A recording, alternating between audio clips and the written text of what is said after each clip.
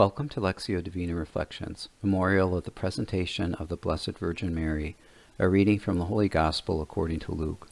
But Zacchaeus stood there and said to the Lord, Behold, half of my possessions, Lord, I shall give to the poor, and if I have extorted anything from anyone, I shall repay it 4 times over.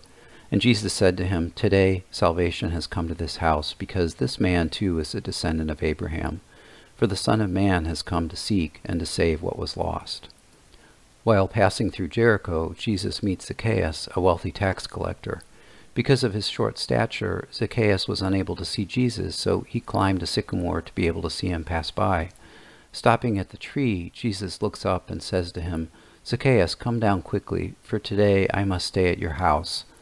While some people grumbled when they saw that Jesus meant to stay at the house of a sinner, Zacchaeus welcomed Jesus and determined to share half of his possessions with the poor.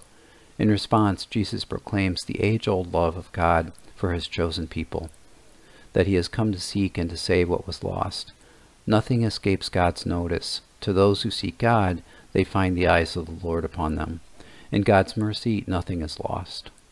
God, you sent your Son to save what was lost. In his own words, Jesus fulfills perfectly your will for him to redeem and save all that was lost through original sin. Today, salvation has come to this house, Jesus says.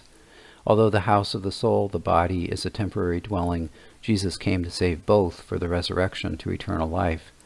Zacchaeus confesses his sins before Jesus and shows contrition in repaying 4 times over what he has extorted. Lord, as Zacchaeus sought to see Jesus despite obstacles, help me see beyond mine the poor around me in whatever form you present them to me. Help me see your Son in giving witness to his saving love. In that devotion, nothing is lost.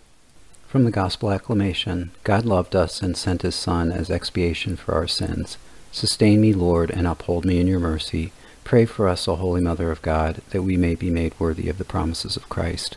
Glory be to the Father, and to the Son, and to the Holy Spirit, as it was in the beginning, is now, and ever shall be, world without end. Amen.